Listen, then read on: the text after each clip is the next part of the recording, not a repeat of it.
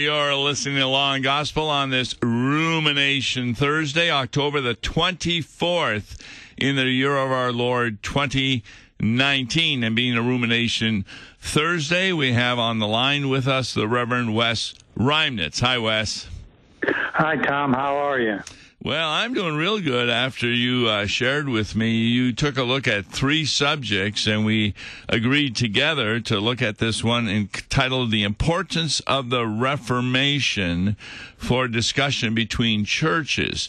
It's by Professor Kay Runia, and what he does, he talks about, and I hadn't really thought about that much, but he talks about how Luther has been regarded from different points of view depending on the time when the author is talking about it. In other words, there are many different answers as to the point of the Reformation. But would you share what some of the points of view of Luther were? Okay. Yeah, of course, this is an Australian professor that we're talking about, but way back when I took a graduate class at the SEM in Fort Wayne from a German professor on Luther, and he always looked at it as forward-thinking Luther, that we're continuing to unpack the Reformation through the eyes of Luther. In this article, he goes to 3 areas that people normally look at him as. First, Luther was the one who renewed the pure doctrine. And then under the age of pietism, they discovered, secondly, faith and trust in God. And then thirdly, they hit kind of the modern era where they talk about the significance that he has on modern culture. So it just depends on your view of history and where you go in and out with the view of Luther. So you're saying that the Orthodox looked for the return of doctrine, the Pietists saw him primarily as showing faith and trust in God's mercy, and the Enlightenment, more liberal point of view, celebrated Luther as liberator from narrow-mindedness. And boy, we're hearing a lot about that today, where people would say, well, Luther would not have agreed with what the Bible is saying with our modern discoveries of psychology, et cetera, et cetera. And so Those are different views of Luther. Right. And the writer of this article says, really, if we want to get back to a more correct view of how Luther looked at it, we need to look at 2 things. First is the solas of the Reformation, and then also at the end of his article, he talks about Article 7 of the Augsburg Confession. Yeah, I think the best sentence in the first paragraphs he's writing about, he's trying to show the deepest dimension of the Reformation. And he says that through the guidance of the Holy Spirit, the gospel of God's grace in Jesus Christ was rediscovered. I think that's a really great point to make. Well, of course. I mean, it's something that we talk about in our churches in the Lutheran Church Missouri Synod all the time, is that gospel of Jesus Christ. It's an article that, a statement that you make almost program in and program out that you do in Law and Gospel. Yes, I also make a distinction. He says, this next sentence really was good. This was not only a matter of true doctrine, it concerned the very heart of the gospel itself. And the reason I like that sentence, I hear so many sermons today that are not proper Law and Gospel sermons. They're really like lectures about doctrine. I think I would agree with you. I mean, the one I heard Sunday was just excellent Law and Gospel, and really got to the heart what Jesus has done for us and what we have by faith in Jesus. Yes, I know of pastors, for example, when we're going through a controversy. Now, this was not Lutheran Church Missouri Synod. It was actually one of my wife's former churches in the ALC, American Lutheran Church. We went there, and the whole sermon was about why creation is better than evolution. Well, that's a great Bible study, but it certainly wasn't a sermon. There was no judgment against the people in the pew, unless they believed in evolution, which nobody did. And there was no gospel of what Jesus has done for you. It was just a theological discourse on doctrine. And I find a lot of sermons. In fact, I get the impression that some seminarians think that if they repeat what they were told in the seminary classroom, then that's a good sermon. But a lot of times what's in the seminary classroom is a discussion of the doctrine of the church, not the application of the gospel that a sermon ought to be. You know who you sound like? Yeah, Tom Baker. Tom Baker. Did you ever hear this professor called Harry Huth? Yep. Yeah, he was professor at Fort Wayne in liturgy and homiletics. Homiletics, and he was very renowned for his what they call his coloring book of the Confessions. Took us through the Confessions, but he always boiled it down to we're there to confess Jesus. We're there to tell the good news about Jesus, and not just a doctrine. Doctrine is for the, as you say, for the Bible class and things like that. Now, it's not to say that we don't teach or preach the pure gospel, but that's the whole idea, is to get that gospel message out there. Well, can you imagine on the road to Emmaus, the disciples wondering why was he crucified? And Jesus starts in Genesis. Well, first of all, I want to show you why it was a 6-day, 24-hour creation. And then I want to assure you the Red Sea really did open up. And no, what Jesus talked about is where Jesus was in all the Old Testament passages. That he was there from the 3rd verse of the Bible. And God said, let there be light, to Moses at the burning bush. He's everywhere in the Old Testament, and that's who he was talking about. And finally, he talked about the gospel, like from Isaiah 53. Why did I get crucified? Because the Lord laid on me the iniquity of all of you. That's gospel. And then their eyes began, when he started breaking bread at the meal, their eyes started to open up and they realized who they were talking to. Well, their actual eyes opened up while he was talking to them on the road. And it was at the meal that he became known to them. Somehow he was able to hide himself. They didn't recognize him until the meal. But be that as it may, they were gladdened. And I find this with congregations. I've just started in a new congregation, and one of the things I love doing, I'm not that good at finding insights in the Bible. I use the many courses I've taken at the seminary since I left, and these professors give some great insights, and the laymen get excited about that. I think you found that also in your ministry. Oh yes. And I the number one thing that I hear is that is how we explain it. You know, one of the principles that you use in discussing law and gospel is you break it down into areas that they can understand, like the whole area of adoption and baptism from Galatians. How you talk about we are adopted in Christ, and how a family adopts a baby into their family. Yeah, yesterday I was given the assignment of giving communion to a lady, and she had a pastor, and she was in a kind of a nursing home retirement center. So I went to see her, and I wasn't really sure about her. Her husband had asked me to go visit her, and I was visiting her, And I was saying, well, this is the Reformation. And so I wanted to know where she was at theologically, and I asked her this question. Do you believe that you're going to heaven because of your good works? And you're not sure what someone as old as she was is going to respond. And she looked at me and said, no way. I am a terrible sinner.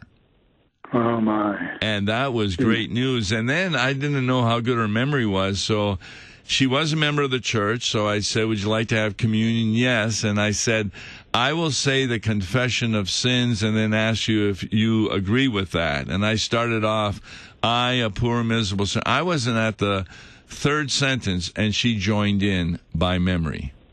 Wow. And I found in instances like that when I've gone, I do a kind of a mini liturgy where we do the Apostles' Creed, yes, Lord's Prayer, and they join in there too as well. Right. And then if you get the right hymns, it's amazing how many of them have them memorized. I'm starting at a new congregation and also a university, and one of the things I haven't yet done, I want to get from them what their favorite hymns are. I've done this at other congregations, and then I try and use them in the worship services as we set that up. But a lot of the favorite hymns they have memorized. Oh, yeah. I heard once that there's about a 200 to 300 hymn base that most people have, and it's how do we expand it from there? But out of that 200 to 300, there's at least 50 to 100 that are very, very familiar to them and very dearly loved. Well, what I've discovered is that they can memorize even a hymn, but still not read it. For example, This is my favorite question. There's a hymn that is pretty well known, and it says, on earth is not his equal, and who is that talking about? And the majority of people say, well, that's Jesus. And is that correct? In fact, most of them are going to be singing it this Sunday, right? That's right. It's the devil. About the devil. And so that's why Tuesday Law and Gospel with Mark Smith is important, because we read carefully. In fact, when I preached at the Lutheran Church Extension Fund last Tuesday, we read the hymn, because reading the hymn a lot of times makes a big difference. I also agree with my friend Jim Belts, who says that he doesn't like that the Bible texts are written in the bulletin because people are then reading them. He prefers that they just hear them. And it does make a difference. I listen to the entire Bible. I'm now through with it on CDs. And boy, did I learn things just listening to book after book. I said, well, I knew that, but I didn't know it was in that book or how it was said or this sort of thing. I agree with you. I'm also, from years ago, a student of Bell's, took Greek from him, learned my Greek from him. And I would agree. I don't, when I go to church and I sit and hear the lessons, I don't read along. I listen to them. I find that you get a lot more to it. And Bible on CDs, I just, bought about a 60, 70 compact CD for my wife for her car. And she listens to it. She comes home and she's got all kinds of questions. She said, those plagues, for instance, she said, those are really nasty things. So yeah, you were right, that the audio is something that we should be paying attention to. Well said. Now, this article, getting back to it, is another distinction I like to make between historic faith and saving faith. And I hear a lot of sermons about historic faith where they're talking about the history of what was going on, but they don't really apply it to the people in the pew. And he says the best way it was applied by Luther is, you mentioned it already, the solas. Now, that's a Latin word which means only or alone. Alone. Now, the first one is sola gratia. How would you understand that? Well, it's in the English, it's grace alone. It's salvation as a matter of pure grace. I always like Ephesians chapter 2, for by grace you have been saved through faith, not of your own doing. It's the gift of God. So it's God's gracious gift through Jesus Christ that we are given salvation. And we don't contribute anything to that, by the way. Well, he says justification itself is all a work of God's grace. Yes. God does it all. Now, the next sola, a lot of people miss. They think there's 3 solas, only grace, only Scripture, only faith. But he has solus Christus. And what does that mean? That is Christ alone. Yes. And, that's one of the reasons I picked out this article, too, was that he brings out that it's only through Christ. It's not a altered Christ, where we try to make Christ into something that he's not. And that is, in other words, we substitute words of the Bible for how we think Christ looks at things. And he says there therefore is no place for Mary or the saints or priests as necessary intermediaries, or even for the church as another Christ.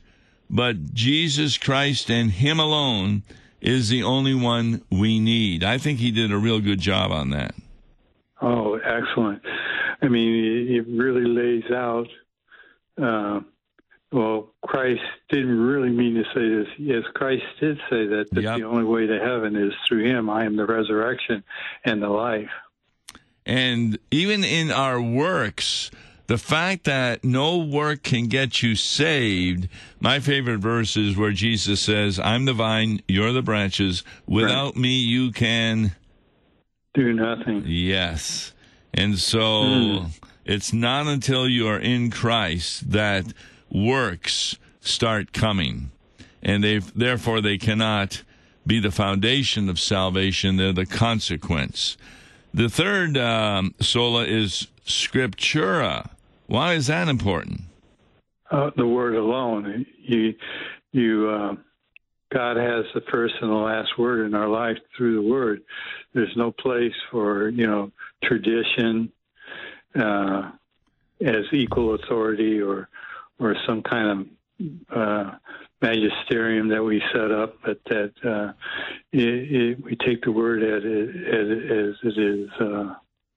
And particularly in the Roman Catholic Church, they have a number of beliefs that aren't found in the Bible at all, such as praying to Mary, purgatory, penance, etc. But in the Roman Catholic Church, if it's papally said, if it's done by the Pope in a certain way, ex cathedra, that means out of his office, then that can be as true as if it is in the Bible. And that's where we disagree. If it's not only the Scripture, we say this on Law and Gospel all the time. If I ever say something and you question it, demand from me where it's in the Bible. And if I can't find it in the Bible, what I said, then turn the station. I'm a false teacher. Yes, and in some of the discussions that I've had with Roman Catholic laity, they'll talk about purgatory, and I will ask them, I said, where is that taught in the Bible? Yeah. Well, I can't tell you because it was the priest or the Pope that told me so.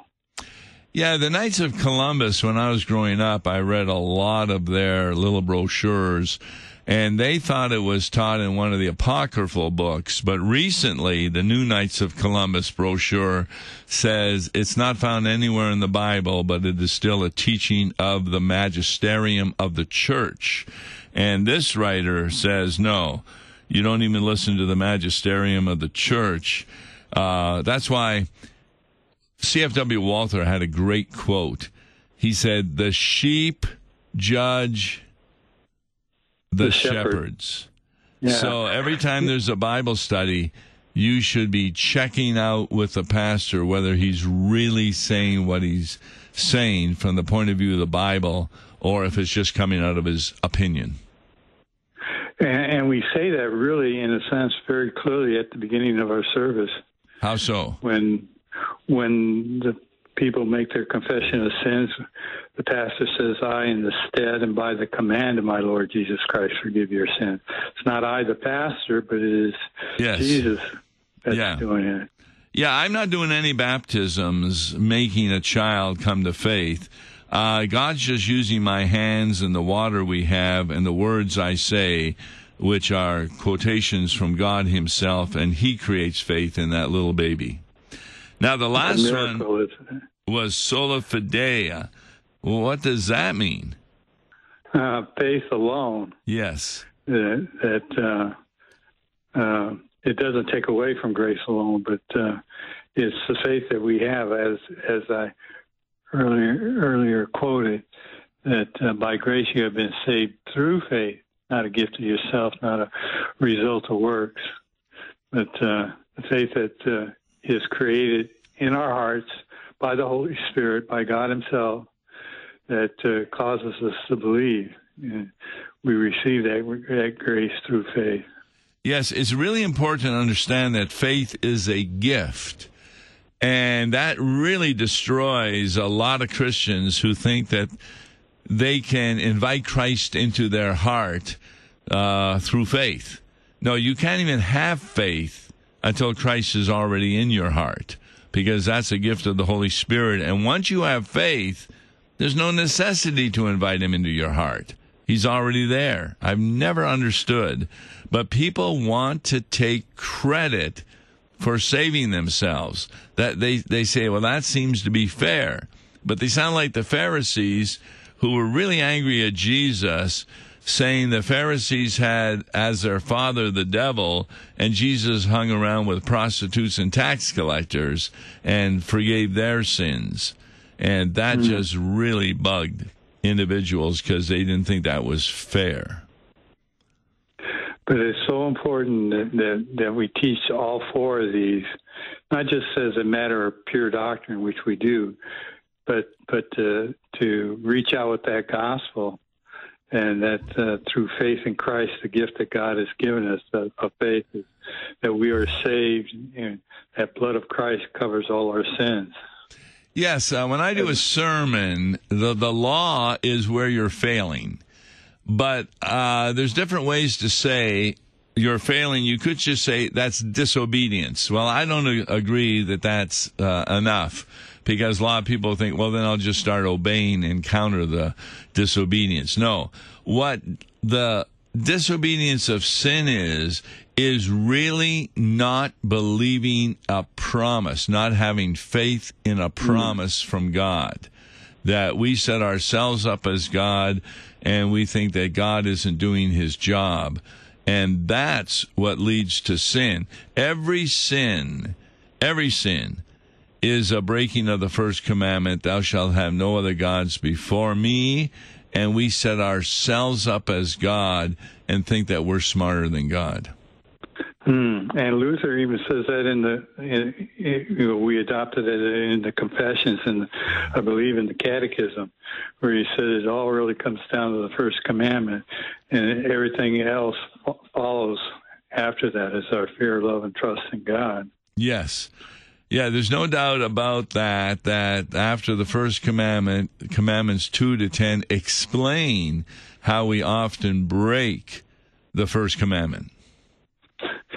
Yeah, if we would only listen, it'd be as simple as that, wouldn't it? I know, and people just don't understand it. But just look at Genesis, Adam and Eve. They broke God's commandment not to eat of the tree of the knowledge of good and evil because they wanted to be God. Like God, yes. Like God. And that was really bad. Well, you really found a good article. This author, was he Lutheran, do you know? It was a Reformed seminary out of out of Australia. Oh, but, Australia. Oh, okay. Yeah, they have some roots clear back to the Reformation. They believe in the Heidelberg Catechism and things of that nature as part of their doctrine. Well, thanks for finding another good article. So we can maybe take a look at the other two articles for next week, or you might be able to find something else. I'm Tom Baker. 3 or 4 more. And that was Wes Reimnitz.